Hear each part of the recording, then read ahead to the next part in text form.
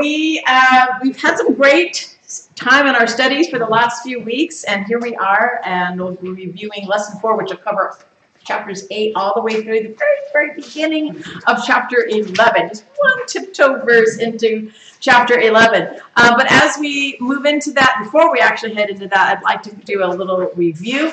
If you want to take notes, it's on page 116, right there on the back side of your grace group discussion questions there. And, you know, it's interesting to me as we do our study, if you think about it this way, we're taking notes and studying a history book.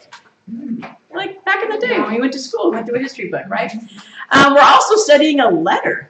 We're studying a letter, and we're getting to know the people that it was written to. We're getting to know the guy who wrote it. But really, what we're understanding, it's both of those, but above all, it's God's Word, and it's alive. And aren't you filled as you read it, as you think back through time, Paul writing it, as you imagine the church, first hearing those words, and now here you are today, reading it, or maybe even rereading and studying Corinthians. So with that in mind, I want to go back a little bit, and we've been reviewing this each time because this is a central truth that we want to make sure we're understanding. And so I'd like us to go ahead and say this together and continue to refresh in our mind and answer this question, who am I? Ready? I am a sanctified saint who's been given grace and made rich in every way. I lack no spiritual gift as I wait Jesus' return, knowing I am strengthened to the end and will be blameless. I am a part of a unique community where I have been called into fellowship because of the true account of Jesus Christ, and I belong to Him. That is who I am. Amen? Amen. Amen. So with that truth in mind, with that constantly circling over us and in us, and we go back to the beginning, I want us to remember that as we move forward into each of the chapters and the issues that Paul keeps on dealing with, because it can all be resolved and answered if we're living this, if we're living what that truly says about who we are and what Christ has accomplished on our behalf and what we've received. And so with that in mind, the last lesson, we talked about this, and Paul said this is how you should regard us as servants of Christ and as stewards of the mysteries of God. Moreover, it is required of stewards that they be found faithful. And I helped you see that this image here, what Paul was referring to, he was a huperetes, an under rower, right? Sitting on the bench with his fellow believers, getting splinters in his backside, and just focusing on the drumbeat and the call of Christ. And hopefully that image, or maybe even went home and watched the movie. And Paul's focus here was to promote good order and to secure your undivided devotion to the Lord. And I had you do that activity in your create and share with a jar and filling it and making sure you got the first things first and then coming in after that. And then in this last lesson, I asked you to really think through then, what would your vision look like? What would a mission look like for you? What strategies would you employ to get to that? And then what goals can you set for yourself and keep on refreshing those as they move you toward the vision and your mission and your strategies and supporting all that. So Paul's been addressing some big issues, obviously, that are going on in the church.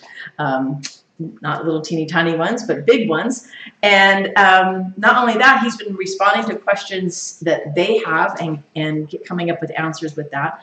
And the second of those questions that he asked has to do with a problem that's really actually kind of common in our church today. And you might be thinking, really? We don't worry about if we're eating meat sacrificed to idols or not. But if we hyper-focus on the literal, actual incident that's happening, we're going to miss the general principle. And if we continue to do that as we study God's Word, then we're going to dismiss anything that's like, well, that's for those days. That's for back then. So it's important for us as we study God's Word. Yes, we are aware of context. Yes, we're aware of the culture. But what's the principle that God's teaching me?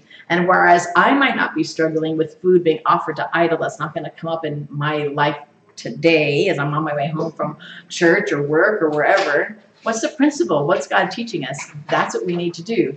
And just as an aside, it's one of the reasons why it's probably good to get a Bible that doesn't have a lot of headings, or at least try to ignore them. Because if you go into your Bible and you see the heading, it'll say food offered to idols or something along those. And you might be inclined to go, wow, I don't need that one. I don't deal with food offered to idols. And then you would miss the whole point of that scripture. So we want to be looking at the principle that's behind the problem, right? The principle that's behind the problem. So Paul opens up and he starts to address this. And he says, now concerning food offered to idols. This must have been an issue that they brought up. And he could answer simply, just go ahead and eat it. Who cares? And be done. There's your answer. Freedom in Christ, baby. Right? It's just a dumb idol. Literally dumb. It can't speak. It's worth nothing. And that's in your past. Idols don't mean anything. You guys know that. It's a settled issue. Or he could say, maybe, don't you dare eat any of that. It's practically the same as worshiping an idol. And he could really move in on that with them. You don't want anyone to think that you're still in the idol worshiping ages and don't do any of that. My goodness, why would you even ask that kind of question? It seems so, no, right? Paul moves in on it and he gives us a principle. He's going to answer the question and he gives them the principle. So he begins by something that they probably already have said. And you see that by the air quotes. If Paul was there, he'd be saying, we know that all of us possess knowledge. Right? Paul's saying, got it. You possess knowledge. Right? You're so knowledgeable, Corinthians. All of us possess knowledge. Okay?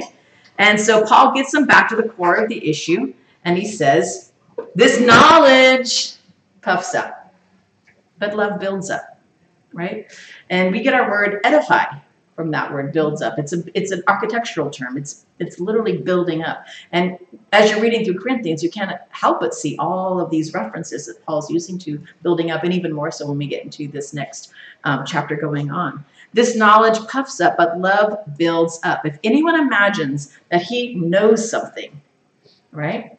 So that's anybody in the room who's act like Cliff Clavin. Remember the show Cheers? Yeah? Cheers, he's at the corner, Cliff Clavin. And someone would bring up a conversation. He'd say, well, you know. And he'd throw in a little trivia tidbit about whatever it is. If anyone imagines, well, you know, we're free in Christ. We can do this. Well, you know, that was offered to idols and we shouldn't do that, right? Anyone who has knowledge. He does not yet know as he ought to know. In other words, if you're moving in so much on your knowledge, you don't know anything. You've missed the point, he's saying. But if anyone loves God, he is known by God. In other words, your knowledge is useless if you don't have love. And isn't he going to be drilling in on that? We all know that chapter is coming up pretty soon, chapter 13, right? The famous love chapter.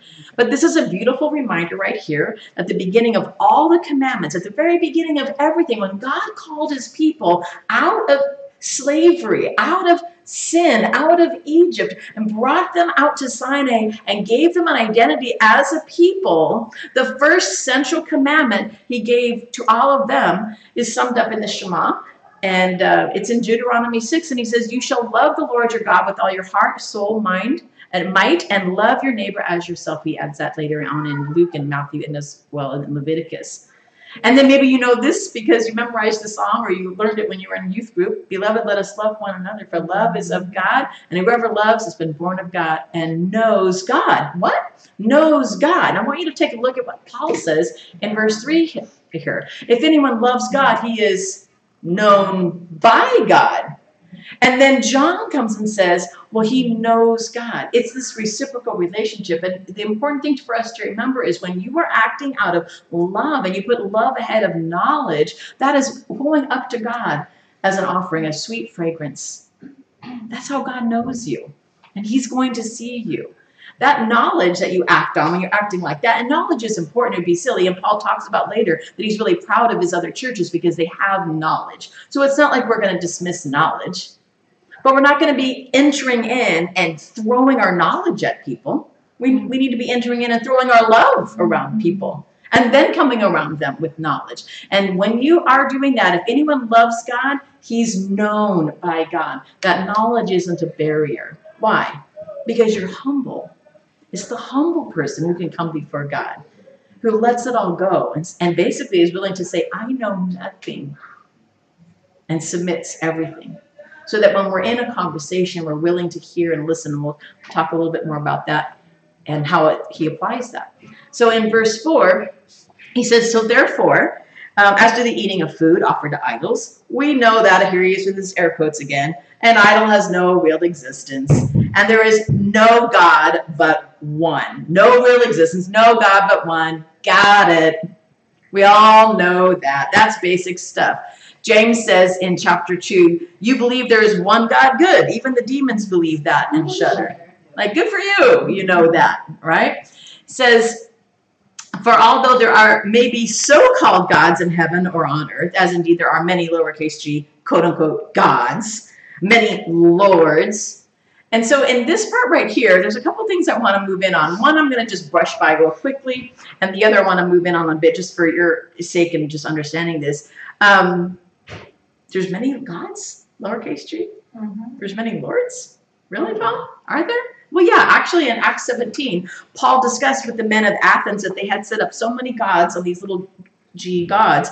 And he came along and said, hey, you got this one placard here, one space available for the unknown God. Let me tell you about him. So they had all these gods, and everywhere they went, that would have been the situation. There would have been gods everywhere. So every single piece of meat, really, was dedicated somehow to their patron, lowercase g, God. And the sense of lords that he's talking about is the Caesars, all the rulers, everybody in that time would have been referred to as Lord. So there's an aspect of that that he's talking about, but then there's this other that I'm going to just brush by because we talked about it so much in Genesis. And this is when God divided the nations and he took Israel to himself and he gave the other gods to the other nations, or the nation to the other gods, lowercase g. And this is part of the Divine World Council view. We're not going to talk about that too much tonight, but if you're curious and you're like, wait, what? There's other gods? Yeah, there are. It talks about that a lot in prophecy. Deuteronomy 32 and then Psalm 68, or 82. Go study that up. But yeah, so there's both meanings of that going on here, I believe.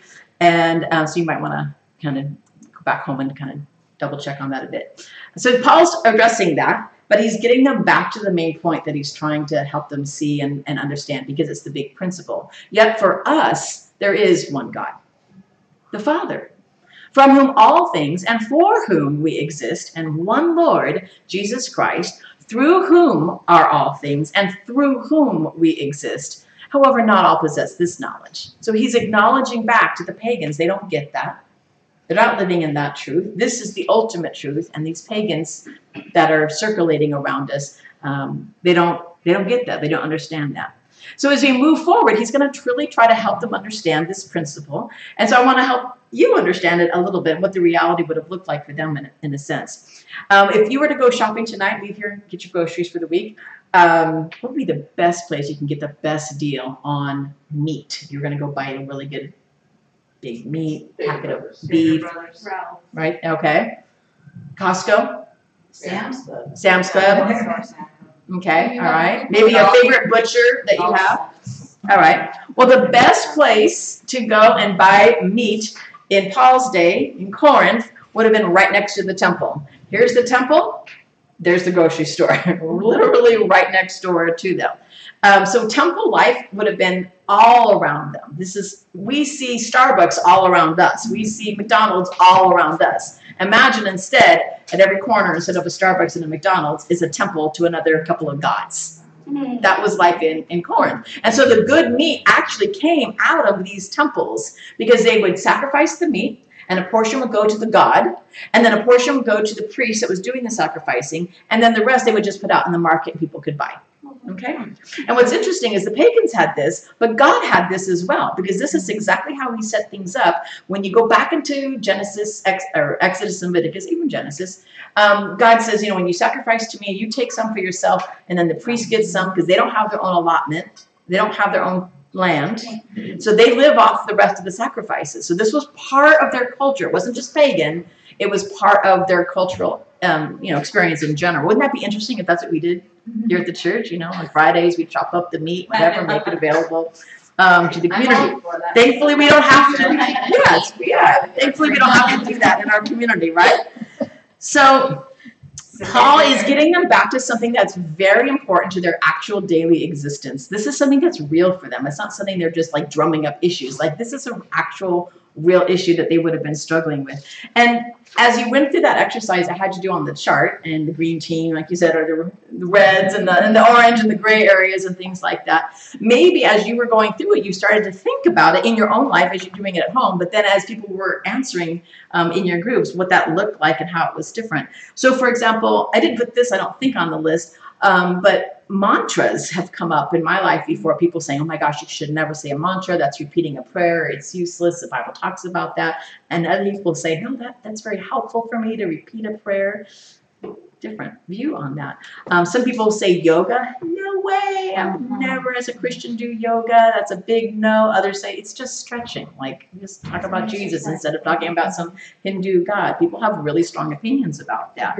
Some people have strong opinions about Halloween. We just literally had that this week. Others have strong opinions about Christmas. I mean, you're bringing a pagan ritual into your home and putting up a tree in your home. That is roots of paganism in your home.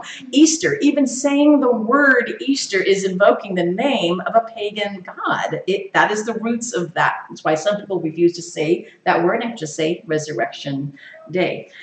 And so one of the things that the church in Corinth was struggling with was this influence of pagan from their past life, the paganism of their past life, and how does that look now that I move forward and I identify with the I am that we said at the beginning of that's who I am. And one of the things that I would encourage you just on the side to think through on all of that is to be consistent. If you're going to reject all the paganism, maybe consider the possibility of rejecting even saying the names of the days of the week. Every single day of the week is named after a Roman god. Every single month of the year is named after a Roman god. So some Christians, because of that, have actually stopped saying that because they don't feel comfortable invoking the name of a pagan god, as they say Monday, Tuesday, Wednesday, Thursday's Thor's day. Sunday is named after the sun god. Monday is the moon god. Wednesday is Woden's day. They all have their root back in paganism. So to be consistent, maybe we should stop doing all that. Or maybe there is a way that Paul's giving us a principle to live by. So Paul recognizes that knowledge isn't the most important, but it's necessary. He says, yeah, that's true. There's only one God, and I'm glad that you know that. But if you are not living with love, then you're missing the point. And he says next, but some, through former association with idols, eat food as really offered to an idol. And their conscience being weak, note that word, weak, their conscience being weak is defiled. Food will not commend us to God, he says. We're no worse off if we do eat and no better off if we do. All right, so either way, he's saying that the food isn't the issue. Even Christ himself said it's not what comes out of a man that is of any significance, right? But take care that this right of yours does not somehow become a stumbling block to who? The weak. For if anyone sees you who have knowledge, this knowledge that they were talking about, eating in an idol's temple, will he not be encouraged if his conscience is what? Weak. To eat food offered to idols? And at that point you're like, whoa, what would that look like then in my life? I'm not going to be going to a temple. I don't have need to do that. That's not where I buy my groceries. They have no choice. That's where you got the meat. That's a big problem then. And he says, and so by your knowledge, this who, what kind of person? Weak person is destroyed. Now here's where he defines this weak person all along. The brother for whom Christ died. So he's not talking about people outside the church. He's talking about Christians. This is where he's talking about Christians at this point right here. And he's not just talking about your general, everyday, run-of-the-mill, average Christian. He said it over and over again. What kind of Christian is he referring to? Weak Christians. All right? Now, he addresses this later on in Romans, and he talks about this weakness as being a weakness of their faith. There's a problem here. They're not spiritually edified enough. They haven't grown in their faith. They're weak in that, right? And so verse 12, he says, thus sinning against your brothers, Christians, wounding their conscience when it's weak, you sin against Christ. His point is, you're causing an issue by what you're doing. You're exercising your freedom in such a way that these weak Christians are going to be wounded because of what you've done, and that's wounding Christ. Why? Because he's making the point that we're part of the body of Christ. He's going to really drill into that in the next chapter coming up, about all the parts of the body working together. But listen, it gets better. Therefore, if food makes my brother stumble, I will never eat meat, lest I make my brother stumble. All right, so listen. How many of you know someone who's a vegetarian? They don't eat meat at all. How many of you know somebody who's a vegan? They don't eat anything from any animal, including honey. Maybe there's somebody who's a raw vegan. They won't even cook vegetables. They're going to eat it. So we present ourselves then with some type of a conundrum. Like, how far do we go? And what does that look like in a practical sense in my life? Are we all supposed to then, because there is a Christian who exists out there somewhere who for whatever reason has decided, I'm not going to ever eat meat, or I'm not even going to eat honey. So because those people exist in the world, are all of us in this room here, I don't know if there's any raw vegans in here, but if all of us are in this room, and none of us were, let's say, but there's somebody out there who was, all of us need to then be vegan. Is that what Paul's saying? Let's take a look. So Paul ends up making this case, because if it is, we need to shift we need to be willing to knock it off. Right. Stop eating meat. If that's what the Bible is teaching, shouldn't we repent? Listen to what Paul says. And he makes this incredible case. Listen carefully. Am I not free? Am I not an apostle? By evoking that he's an apostle, he's saying basically, I'm like top dog Christian. I'm not just like a regular Christian like you people. And he's not saying it condescendingly, but he is. He's like top dog. Like, these are the people, and to be an apostle meant you saw Christ. So that kind of puts to rest anybody claiming to be an apostle today. There's no apostles today. You didn't see Jesus Christ in person. And people can argue that point. I'm not going to make a case out of it. But that's the definition of an apostle. Have I not seen the Lord Jesus? That's the definition. Are not you my workmanship? I basically birthed you.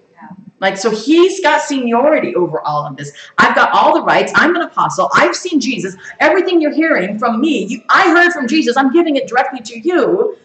If to others I'm not an apostle, in other words, they don't maybe consider me one. They don't know what they're talking about, though. At least I am to you. You know the deal, he says. For you're the seal of my apostleship in the Lord. This is my defense to those who would examine me. Do we not have the right to eat and drink? Do we not have the right to take along a believing wife? As to the other apostles and the brothers of the Lord and to Cephas, he says, or is it only Barnabas and I who have no right to refrain from working for a living? He goes into all these rights. You're like, aren't you getting away from the subject at hand here, Paul? Paul's making a very important case. And listen, if we're going to imitate Paul, like he imitates Christ, which we've been asked to do, we need to pay attention. Maybe we need to all be vegan. Maybe we're all in sin on this issue. Let's move in and find out. Make sure we don't leave here reprobates. Who serves as a soldier at his own expense? Who plants a vineyard without eating its fruit? Who tends a flock without getting some of its milk? You're like, okay, we get the point. But let me go further. Do I say things like this on my own authority, he says, on human authority? Isn't just the law say the same? In other words, Paul's saying, well, I always love to remind us here, what's the best commentary on the New Testament? The Old Testament. Paul brings it up right here. Doesn't the law say that? For is it not written in the law of Moses, you shall not muzzle an ox when it treads out the grain? Yeah, it does say that, Paul. Thanks for bringing it up. Where are you going with this, right? Is it for oxen that God is concerned? Well, yeah, I mean, God loves animals and he wants to make sure we're not treating them irresponsibly. But is it for oxen that God is concerned? No, this is a human principle he's giving us. Does he not certainly speak for our sake, right? It was written for our sake because the plowman should plow in hope of the thresher, thresh in hope of sharing in the crop. If we have sown spiritual things among you, and we have, is it too much if we reap material things from you? No, it's not. Again, where are you going with this, Paul? If others share, Cephas, Apollos, this rightful claim on you, do we not even more? Nevertheless, we have not made use of this what? Right. I have all the rights above everything else to do anything I want. Right? But we endure anything rather than put an obstacle in the way of the gospel of Christ. What's Paul's priority? The gospel of Christ. Do you not know that those who are employed in the temple service get their food from the temple, and those who serve at the altar share in the sacrificial offerings? I just explained that to you. Yes, They chop up the meat over here. They sell at the grocery store right next door, and they take home the good stuff for themselves as well. He's like, yeah, it's true. That's what they do. In the same way, verse 14, the Lord commanded that those who proclaim the gospel should get their living by the gospel. Okay, maybe we need to be paying Paul. Verse 15, what does he say? I made no use of any of these rights, nor am I writing these things to secure any such provision. In other words, I'm not coming at you with ulterior motives to tell you how great I am, and I deserve it, and I do. I am an apostle. I met Jesus in person. You want my autograph? You know? He goes, but I have not made any use of these rights, nor am I writing. I'm not trying to get that from you. Hear me out here, he says. For I would rather die. Now that's hyperbole. Paul is just saying, this is how serious I am. I'd rather die than anyone deprive me of my ground for boasting. Really? For if I preach the gospel, that gives me no ground for boasting. So he's saying, look, it's not on me how great I am that I preach the gospel. For necessity is laid upon me. I can't do otherwise. Woe to me if I don't preach the gospel. And in your study, I had you look up Jeremiah, who was in the exact same situation. When God called Jeremiah, similar to the call that he gave to Paul, he told Jeremiah point blank, you're going to preach my word for your entire life, and no one's going to repent. Worst ministry sales pitch ever. You'd be like, I'm going to become an architect. Right? Yep. So he reminds us of the passion then that Jeremiah has. No, I can't do anything but preach the gospel. For if I do this of my own will, I have a reward. I'm just doing my own thing, right? But if not of my own will, I'm still entrusted with a stewardship. What then is my reward? That in my preaching, I can present the gospel free of charge so as to not make full use of my what? Right in the gospel. I've got everything going for me in terms of rights. I have my rights. I'm not going to make full use of those rights, even though I'm fully deserving. For though I am free from all, I have made myself a servant to all, that I might win more of them. And he just drills into this truth of what he's trying to get across. Because why? He's saying, imitate me. This is how willing I am to do what's right for the gospel. And I know you're waiting to find out if we should all become vegans, so hang in there with me. He's going to get there. To the Jews, I became a Jew in order to win the Jews. To those under the law, I became as under the law, though not being myself under the law, that I might win those under the law. In other words, I don't eat bacon when I go to my Jewish friend's house. That's a stumbling block to them. Because the gospel's more important than my love for pork or shrimp or shrimp wrapped in pork. Really convicting right here. I'm like, what? To those outside the law, pagan Gentiles, I became as one outside the law, not being outside the law of God. In other words, but under the law of Christ. In other words, I'm not doing anything immoral. I'm not breaking any of the 10 Commandments out there, right? The law of Christ is grace, right? That I might win those outside the law. To the weak it became weak. He's already talked about all those weak people, right? That I might win the weak. I have become all things to all people, that by all means I might save some. Now, two things. Number one, we know Paul isn't the instrument of salvation. Jesus Christ is. So he's not saying that. It would be like you witnessing to a friend and then coming back and telling everybody, they got saved. I led them to Christ. Like the Holy Spirit led them to Christ. You know, it's so awesome that you're a part of that, right? That God gives us that. So he says, I've become all things to all people. So does that mean he's two-faced? He acts like this in one situation. He acts like that in another situation. Open your Bibles to Galatians. Because this exact issue came up in the church. Chapter 2. Chapter 2. Starting at verse 11. Paul's addressing the Galatians who were being fed another gospel. He calls them out and he says, how quickly you have gone away from this gospel of grace, and you're trying to get people back into living under the law. And verse 11 he says, when Cephas, or Peter, chapter 2 of Galatians, verse 11, when Cephas came to Antioch, I opposed him to his face because he stood condemned. For, and this is the issue, Paul says, I become all things to all people, that I might by means save some. But then he calls Peter out. And listen to the difference here. For before certain men, came from James, he was eating with the Gentiles, Peter was, Cephas. But when they came, he drew back and separated himself, fearing the circumcision party of the Jews. And the rest of the Jews acted what? Hypocritically, probably in your Bible or something along those lines. They acted, verse 13, acted hypocritically along with him, so that even Barnabas was led astray. That's his little buddy Barnabas that he's talked about a minute ago, right? He was led astray by their hypocrisy. But when I saw their conduct was not in what? Step with the truth of the gospel, I said to Cephas, Peter, before them all, if you, though a Jew, live like a Gentile and not like a Jew, how can you force Gentiles to live like a Jew? What's the deal? Is Paul giving two messages here? I become all things to all people. I live like a Jew or I live like a Gentile. No, because Paul is not being hypocritical about it. He's stating it plainly. He's not keeping it covert up. He is who he is in all circumstances for the sake of the gospel. That's Paul's priority because he wants to save some. That's his mission, right? So verse 23, I do it for the sake of the gospel that I may share with them in its blessings. Like you saying, I led someone to Christ. You got to share in that blessing. The Holy Spirit did the leading, you know that. Jesus did the saving, you know that. But you got to share in the blessings, and now they come to church and sing on choir and volunteer for Halloween things with you. It's so much fun, sharing all those blessings. And then he goes into this example that the Corinthian church would have really related to, because geographically we know exactly where Corinth is. You saw the video, you watched it, you remember it. They're on this isthmus. And you're probably familiar with the Olympic Games originating in that area. Well, in Corinth, they had their own set of games. There was about as big as the Olympic. And if it had taken off a little bit better, but they got too distracted with their sexuality that they didn't get to do that, we would have been calling the Olympics the Isthmus Games, whatever. I'm glad it's Olympics. Way easier to say. So at the time, they had these games called the Isthmus Games there in Corinth.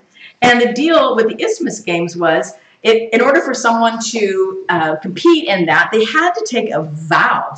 And they were under strict dietary restrictions. I don't know if it was keto or paleo or whatever it was, but it was some kind of diet to keep them all in shape back then.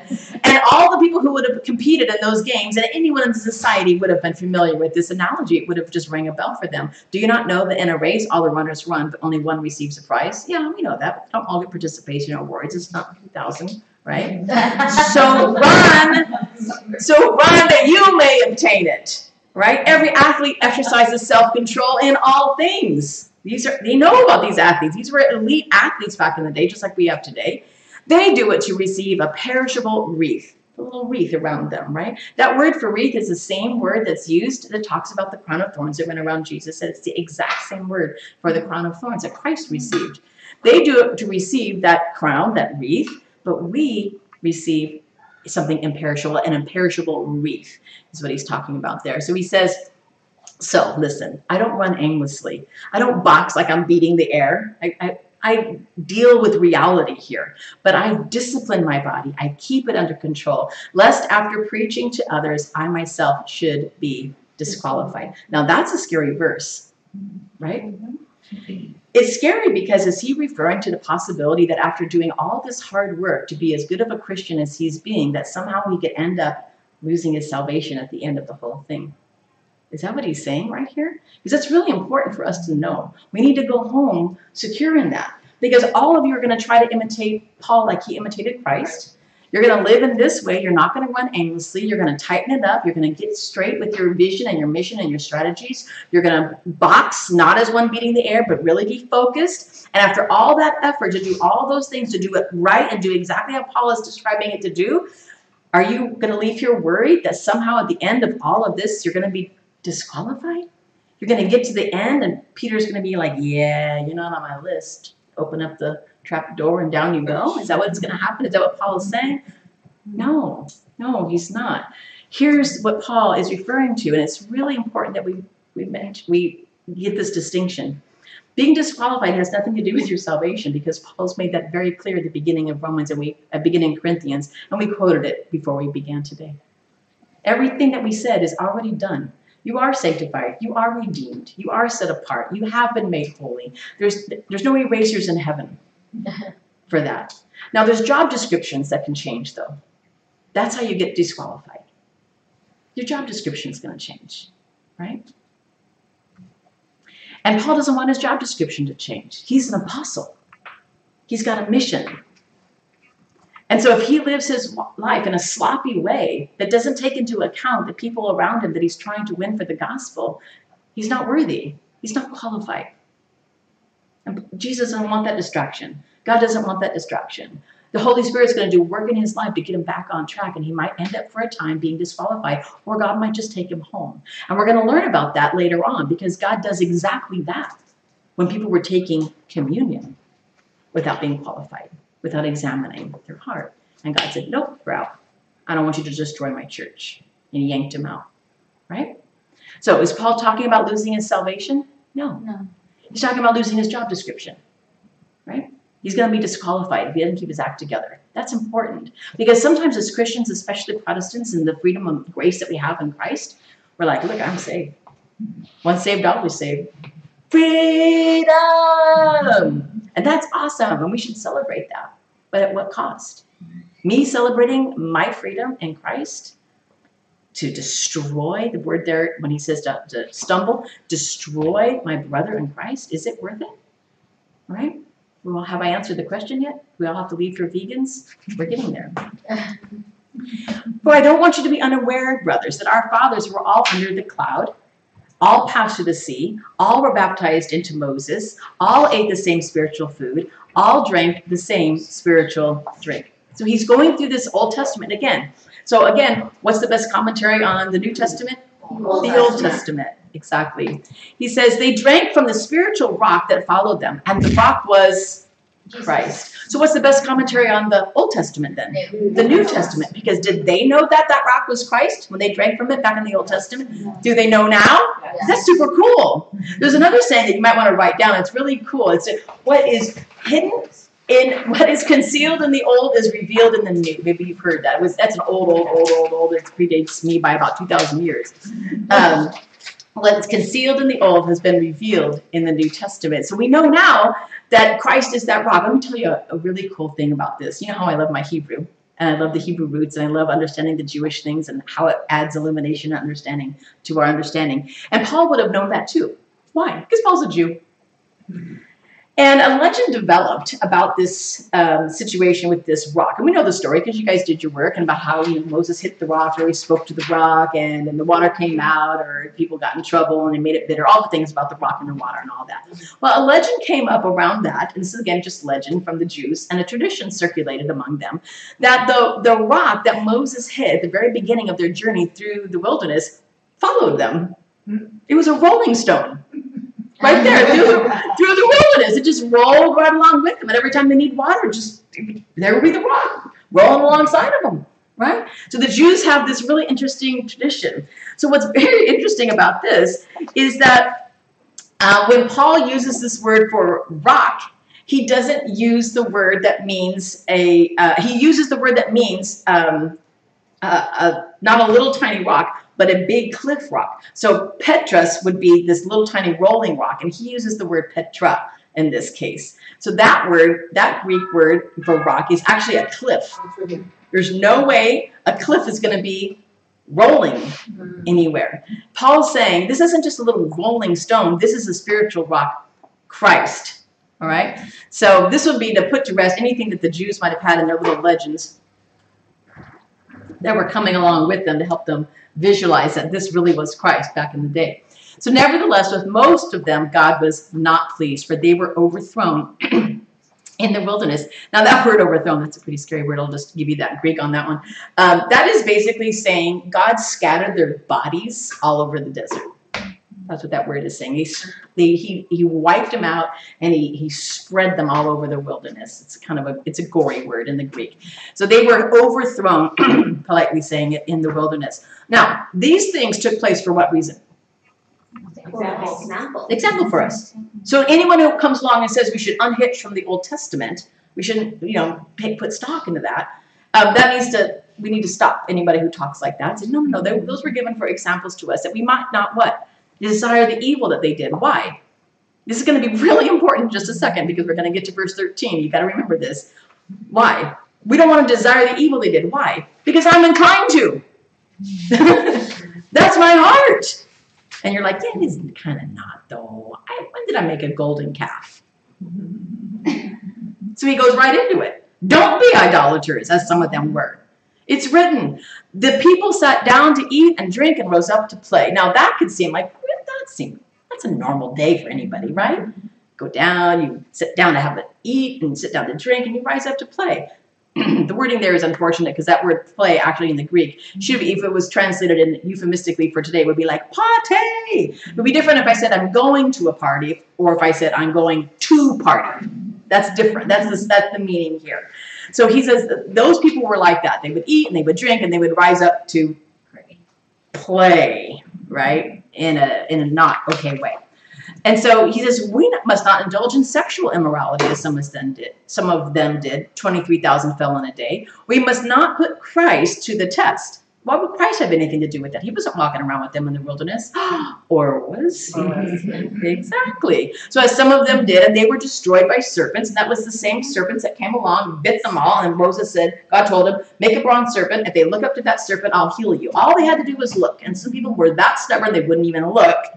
And this is the serpent that Christ refers to himself as. Nor grumble. This is an interesting Greek word. It's an onomatopoeia. It has, when you say the word in Greek, it actually sounds like it is. And maybe you'd like to try it. You can pronounce it like this. Gangudzo. Yeah, like when you're at a death metal band, talking like that. So this is that grumbling, murmuring sound, like everything's just a blur in the background. That's what happened there, grumbling against them. Now, this type of grumbling is really interesting because he's gone from idolatry to grumbling, and you're like, categorically, that seems a little bit much of a stretch. Idolatry is obviously really bad. Sexual immorality is really bad. We're maybe tended to sit there like, I would never make a golden calf or go around the neighborhood and start sleeping around with people, right? So he brings in the whole, right? Okay. So he brings in the grumbling thing, and he brings up this gangudzo Greek word here. This is the story of Korah and Dathan and Abiram. The issue with the grumbling wasn't just a little bit of grumbling. It was saying, I want things done my way. Why is that guy in charge and why aren't I? Why aren't things running the way I want them to run? Right? So at that point, you're like, oh, I guess that's just me. I guess I do that. I guess I do think like that. And they were all destroyed by the destroyer. Now, these things happen to them as a, what? Example. But they're written down for our instruction on whom the end of the age come. This is Paul referring to the fact that this is the church age. This doesn't mean the world's going to end tomorrow. This is the end of the age. Like, this is it. Christ has come. The next time he comes, it's in judgment. The first time he came, he's a nice little lamb, cute, cuddly. Easter, Christmas, next time he comes, horse and the sword and the judgment and all that. The end of the age is come. Therefore, let anyone who thinks that he stands take heed lest he fall. Right? Because you're the one ticking it off. Yeah. I don't do idolatry. I don't do sexual immorality. Grumbling, Don't think like that. No temptation is overcome you that isn't common to man. God is faithful. He will not let you be tempted beyond your ability. But with the temptation, he's going to provide a way of escape so you can endure it. Therefore, my beloved, flee idolatry. I speak as to sensible people. This is the Greek word we get our word forehead from. He's like, use your noodle. This isn't too hard to grasp, he's saying. Think. What I'm laying out for you, my logic is clear, right? I speak to sensible people who judge for themselves what to say. The cup of blessing that we bless, is it not the participation in the blood of Christ? The bread that we break, is it not a participation in the body of Christ? And we're going to get a lot more into communion as we move into the next lesson.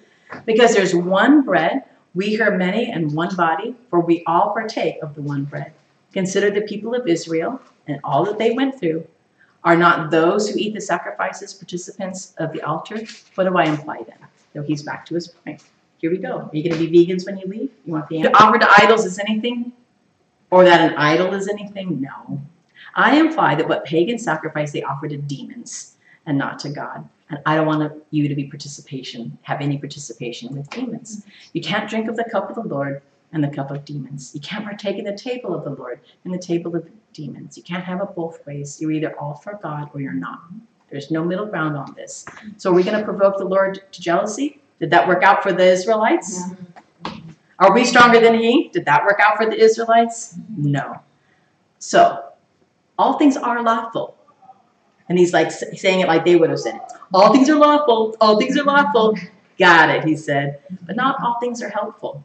All things are lawful, but not all things build up. So let no one seek his own good, but the good of his neighbor. Eat whatever is sold in the meat market without raising any question on the ground of conscience.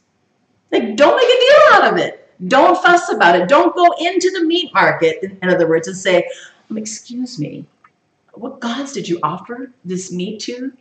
What did you pray over this to a guy? Because I'm not going to be able to eat it. Like, he's like, don't be that person. Just go in and eat, and don't make a fuss about it, he says.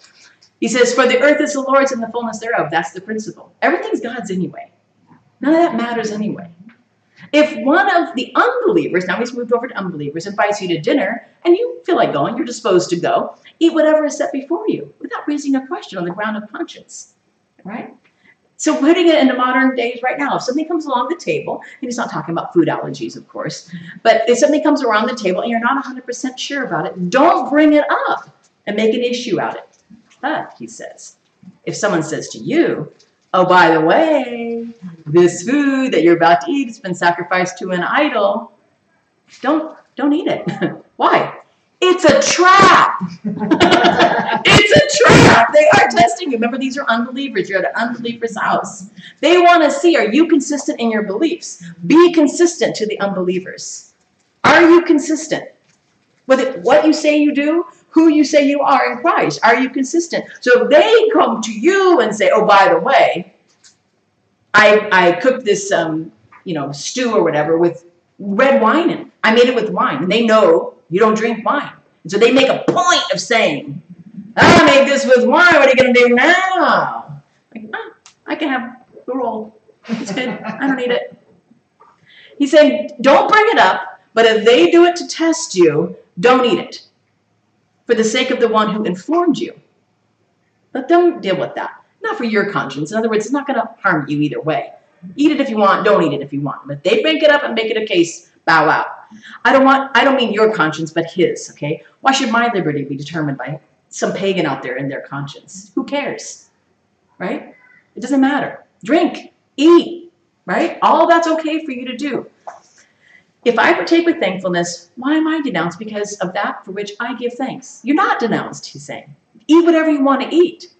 Don't make an issue out of it, he says. So whatever you eat or drink, whatever you do it all for the glory of God. He says, don't give an offense to the Jews or the Greeks. Don't find a way to bug them about what their issue is. Don't go out of your way to make it an issue for them. Just as I try to please everyone in everything I do. Not like Peter being two-faced and hypocritical. He had to get called out for it. Not seeking my own advantage. In other words, I have the liberty to drink a glass of wine. I have the liberty to have a cocktail. I have the liberty to fill in the blank, whatever it is. Just acknowledge Christmas. But I'm not going to flaunt that in front of somebody that is weak. Now listen, I want to be really clear on this. You can't control everybody's little prejudices out there. There's people with a lot of cultural issues about what they're going to do. When I grew up, my mom wouldn't let me have hoop earrings because when she grew up in Panama, all of the prostitutes wore hoop earrings. That was a big thing. They had hoop earrings. So in 9th grade, I remember very specifically going to the jewelry store and being forbidden to have hoop earrings. And she said, it's not because I think they're actually wrong. It's because when I see that, I make this association. And it's too much to see my little girl looking like that. So for now, I'm not going to let you have the hoop earrings. So she didn't just say, no girl of mine gonna wear hoop earrings and look like a prostitute. She gave me the rationale. I'm like, oh, makes sense. It's kind of weird, but oh well. I'll get hoop earrings some other day, right? And I should have worn them tonight just to make a big point out of it. Here's the thing. He's not saying that you have to stop what you're doing on the account of somebody's prejudice because of their little personal preferences in life. Otherwise, you'd all have to be vegans. Right. And stop eating honey. Because there's a Christian out there somewhere who would be horrified to find out that you ate honey. How dare you hurt those little poor bees? Do you know what they do to those bees to get that honey? They don't do anything, just in case you want to. Bees just freely give it. The point is, this is for somebody who's weak in their faith, and that you doing something in front of it and flaunting your freedom would cause them to question their faith. It's not that it would cause them to question their prejudice, their personal habits, their upbringing. They should question that. Maybe you having a glass of wine and drinking responsibly will make someone think, I've never seen a Christian drink responsibly. I grew up with an alcoholic. I've never seen that. It was possible. That's a beautiful, healthy thing. Right? Now, most of you know my story. Now, my husband was an alcoholic himself. And for the time that he was an unrepentant alcoholic, there's no way I would have alcohol in our home. There's no way. But if you've been to my home since he's been redeemed and repented, there's alcohol in our home. And it's only because my husband has said, that is not a stumbling block to me. That's not going to cause me to lose my faith. And he signed off on that. And if he hadn't, if that wasn't a continuing issue for him, that would be horrific of me to flaunt my freedom in Christ. And Glenn, you said you should get your act together. Well, too bad for you, alcoholic. What kind of attitude is that? And Paul's saying you don't kick the weak while they're down. They're weak, you love them. It's their weakness, but he's also not talking about personal preferences and prejudices. Those types of people need to repent. That's judgmental issues on their behalf. But if it's going to cause them to question their faith and destroy a weaker brother, don't do that. You don't need to do that. Hold off on that, right? He says, be imitators of me. In other words, he's given this entire defense. He said exactly what he's done. I could have charged you money. I charged the Philippians. I don't charge them, but I let the Philippians pay me. I let the other churches pay me. But because of you and where you're at, I want to give you this huge example. I'm not going to charge you, right? And I deserve it. I'm an apostle. I'm going to be like the Jews with the Jews and the Greeks with the Greeks because you need that as an example. That's where you are. They're living in horrific sin. They needed someone to tighten them up. So Paul's willing to do that for them. So he says, be imitators of me. I'm imitators of Christ. That's exactly how I am. And so for us, we shouldn't continue to struggle with, maybe I should be a vegan. Maybe I should never drink alcohol. Maybe I shouldn't do Christmas. Maybe I shouldn't do Halloween. Oh my gosh, it's crazy making. It makes you crazy. How are you going to actually meet every single need of every single supposed Christian out there with all of their little denominational preferences? I'd be wearing a skirt with nylons and heels all the time. No makeup on and no earrings and my head covered. Because those are all the different sects of Christianity that talk about that. And you wouldn't be teaching. Exactly. Wouldn't even be here. Couldn't even be teaching it. That's going to be an important discussion as we get to this next chapter coming up. But as we move forward, I hope that this central truth, be imitators of me as I am of Christ, will get you to go back. Well, then what did exactly Paul do? He laid out his rationale for why he was free to do anything he wanted. And then he said, I don't need to exercise that. Here's the deal. I have freedom in Christ to do anything I want, which means I have the freedom to not do anything I want. I don't have to do everything. If I'm with someone who this is going to stumble, I don't have to do the thing, right? And so those of us who have a restriction in that area because our conscience is weak, it goes back to our past, it goes back to something we just can't quite grapple with, we have to keep that in check then. And not look at somebody else who's a Christian who has freedom in that place and go, how about, why are you even doing that? See, this is what we're trying to cultivate in our women's study here and how we engage with each other. Because listen, if I don't know you, if I don't sense you, if I don't have empathy for you, then I'm not going to know. I'm going to live my life callously toward you. We have to live with each other in mind, he's saying, in that community. That takes empathy. I gotta think about you first. I gotta wonder, and then I have to have the conversation. Hey, is this a problem for you? Is this an issue for you? If you find out that a friend of yours is like, there's no way I would do Halloween. You know, Glenn and I went through that season on our own. There's no way we would have done Halloween. No way. I went through a season where I was worried about doing the Christmas tree. And some of you know my journey in that whole issue. So our point here is that we go back to Paul's goal. Do everything for the glory of God. And if we need to go back there and take and check and have some inventory about what we're doing, I think that's healthy. But let's do it in community and get to know each other and have that kind of relationship with each other. Amen? Amen. Let's pray. Father God, thank you again for our time together, for the living word that teaches us and reminds us who we really are.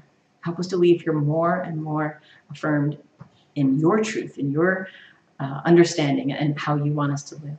Bless these women as they leave tonight in Jesus' name. Everyone said? Hallelujah. Amen. Amen. All right. I'm happy to stay and answer any questions if you have any. Good stuff, good discussion in your groups, maybe. Well, we had a great time with the chart. That was. Yeah. That was. And I'll try to repeat questions if they're asked so that people online can hear as well. What do we got? Any good questions for tonight? Well, I was just making a statement about Harry Potter. Okay, it's a good As one. you know, Brianna likes Harry Potter. Mm-hmm. Well, she didn't read it. And, in my old church, that was like Harry Potter's, what is he, a wizard? So, he's a wizard. So they would be like, they didn't like Harry Potter. They were really against it because I think it was right when it was coming out when they were talking about it. So I know she kind of brought it to church the other day, and I was like, I don't want to make a big deal about this, but I kind of wanted to tell her maybe we shouldn't bring Harry Potter to church, how people would take it. So I just wanted to see how you thought. I also think it's just a time of her life, and she's going to roll through it, it's just play. Sure. Yeah, absolutely. So Christine's question is about Harry Potter and your granddaughter enjoying reading the books Harry Potter. And that came up for me as a teacher. I mean, I've been teaching since the late 80s and been through a lot of different trends and a lot of things that are horrible. At one point, we had a school rule that you couldn't wear, what they call them, tights or Leggings? Leggings, no leggings Oh my gosh, and all I would that. die. Of course, right? And then, of course, Harry Potter. We've been in and out of all of that. And then after Harry Potter, it was Twilight. Right? So here's why we have to understand the principle. We have to understand the principle. Why? Because in a year, the next Harry Potter issue is going to come up, the next Twilight, the next issue. So if we're making it about that book, if we're making it about Twilight, making it about Harry Potter, making it about whatever fill in the blank it is, then we're going to miss the principle. It can't be about that. So there has to be a guiding principle on this. And in this, we're going to have some wiggle room for that, because the guiding principle really should be do all things for the glory of God and do nothing to stumble my weaker brother. Right. So within that, I have to start to think, well, is what I'm doing right now bringing glory to God, or is it drawing glory away from God? So in the case of Harry Potter, I would say that's for me net neutral. That's neutral. But let me also say this. When my son, Jonathan, who's 26 now, when he was little, we let him watch cartoons, whatever, regular cartoons. One of them was SpongeBob. I had no issue with SpongeBob at all. I loved the sarcasm, I loved the humor, I loved all of it. My friend found out that we let Jonathan watch SpongeBob, and she sent me article after article after article about how horrible it was and how I was going to damage him. From us, I didn't see any horrible actions coming out of it. He didn't become a horrible I guess they were, how they would talk to each other, I guess, was a big problem. He was never rude. But I wouldn't go back to Harry Potter or SpongeBob or anything. If my son became rude, I would just say, how is that book influencing you? Is it helping you become a better human, or is it detracting from your mission in life? And that's what we would go back to.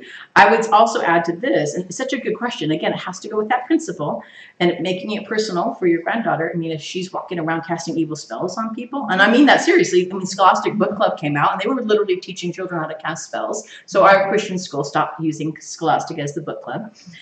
Because we felt like that was crossing the line. Mm-hmm. But is your child doing that? Is it harming them? Are they becoming more like that? Now, some people will say, that is a door I don't even want to open for my child. You are the parent, you're in charge. There's a wonderful guiding verse in Proverbs chapter 23, I think it's verse 17. And Solomon's talking to his child, and he's writing out some principles for him. And this verse was my guiding verse as a parent, and it was as a teacher, and it is even to this day. And it says, my son, give me your heart and let your eyes observe my ways. Give me your heart. That means I know that I could force you to obey me today because I'm bigger than you. I'm the one in charge. I'm the one making the rules. I can literally pick you up and move you to the timeout chair. But there's going to come a point in your life, Jonathan, as I would talk to my son, I can't physically force you to do that. We're going to come to blows on that. So I wanted his heart. So I had to get to know him. What made him tick? My next door neighbor's son, who was the exact same age as Jonathan, was predisposed to violence. And any movie he saw, he would just end up acting it out and punching people. Not because he was a horrible kid, but because he just liked to act it out. Jonathan brought his world in through his eyes and his ears. And so I had to be really careful about what I let him see. And there was a season in his life where I couldn't let him watch a Christian cartoon of Samson and Delilah because I noticed he kept on looping it back to Delilah. That was a stumbling block for him. I couldn't let him watch a Christian cartoon. Why am I hearing that loop back? And I peeked my head around the corner. Okay. The third or fourth or 10th or 15th time, I think it's going to wear out the VCR. You have to know your kid. Yes. My son, give me your heart, and then let your eyes observe my ways. So what does that mean? I got to have ways worthy of observing. I got to speak the truth in love. I've got to live like Christ lived. I got to be like Paul. Be imitators of me as I am of Christ. Let your eyes observe my ways. So I'm not going to be the person who says yes or no on Harry Potter. You, as the grandmother, can influence that in your granddaughter's life. Yeah. And same thing with anything that comes feel with. like it's just gonna be one of those things. Yeah, no, it's an important question. It's something that churches, I think people would love because we like our rules. And people would love if we just handed out as a church, this is the list of things you shouldn't be doing with your kids or should be. Here's who to vote for. Here's how to vote. Here's what to say, when to say it, what to wear, what to drink, what to eat, what to not eat. A lot of churches do that. That's how they live. That's legalism. And people like it. They like their little comfort zone of that. But it also doesn't allow you to have the time and the energy to actually think and develop this muscle in between your ears. And the same thing with the yoga with the old church. They were against the yoga too, and I was like, I was going to yoga at the time, and I loved it. And then whenever they got to pray, I would pray to God. I don't know who the rest of the room was. Just for you listening online, Christine's saying, she was okay with doing yoga. Her church, former church, didn't like that. And she would pray to God. Who else, what does she know who they're praying to? And I feel the same way. But again, am I going to invite someone to yoga that I don't know their weakness? I would have a conversation with them and say, hey, I'm going to go to this yoga. We're not Christian, but it's a really good stretch or whatever. I love it. If she's not strong enough to say, yeah, that's not going to work for me, if she's like, oh, I'll just do whatever, I don't know. Maybe she's too weak to do that. And so we have to know each other. And so, hey, if we've got the ability, why don't we provide yoga that has nothing to do with Hinduism, nothing to do with the chakras and all the things. Yeah, holy yoga and things like that. Yeah, right. So good question. Any other questions? Good stuff. Did you have a question? Lori, no? For later, yeah, because you mentioned it to me earlier. Okay, yeah. we'll talk about that later. Good. Or you can ask it now. Any other questions? Good stuff. All right. All right, you guys are awesome. It's always good to have the discussion time, and I love it when you engage. So feel free to text me later or say, "Can we go out for coffee?" Say, "I'm sorry, I don't do caffeine." Wow. I'll get tea. We'll go to the vault instead. All right, thanks, ladies. Have a great evening. God bless you all.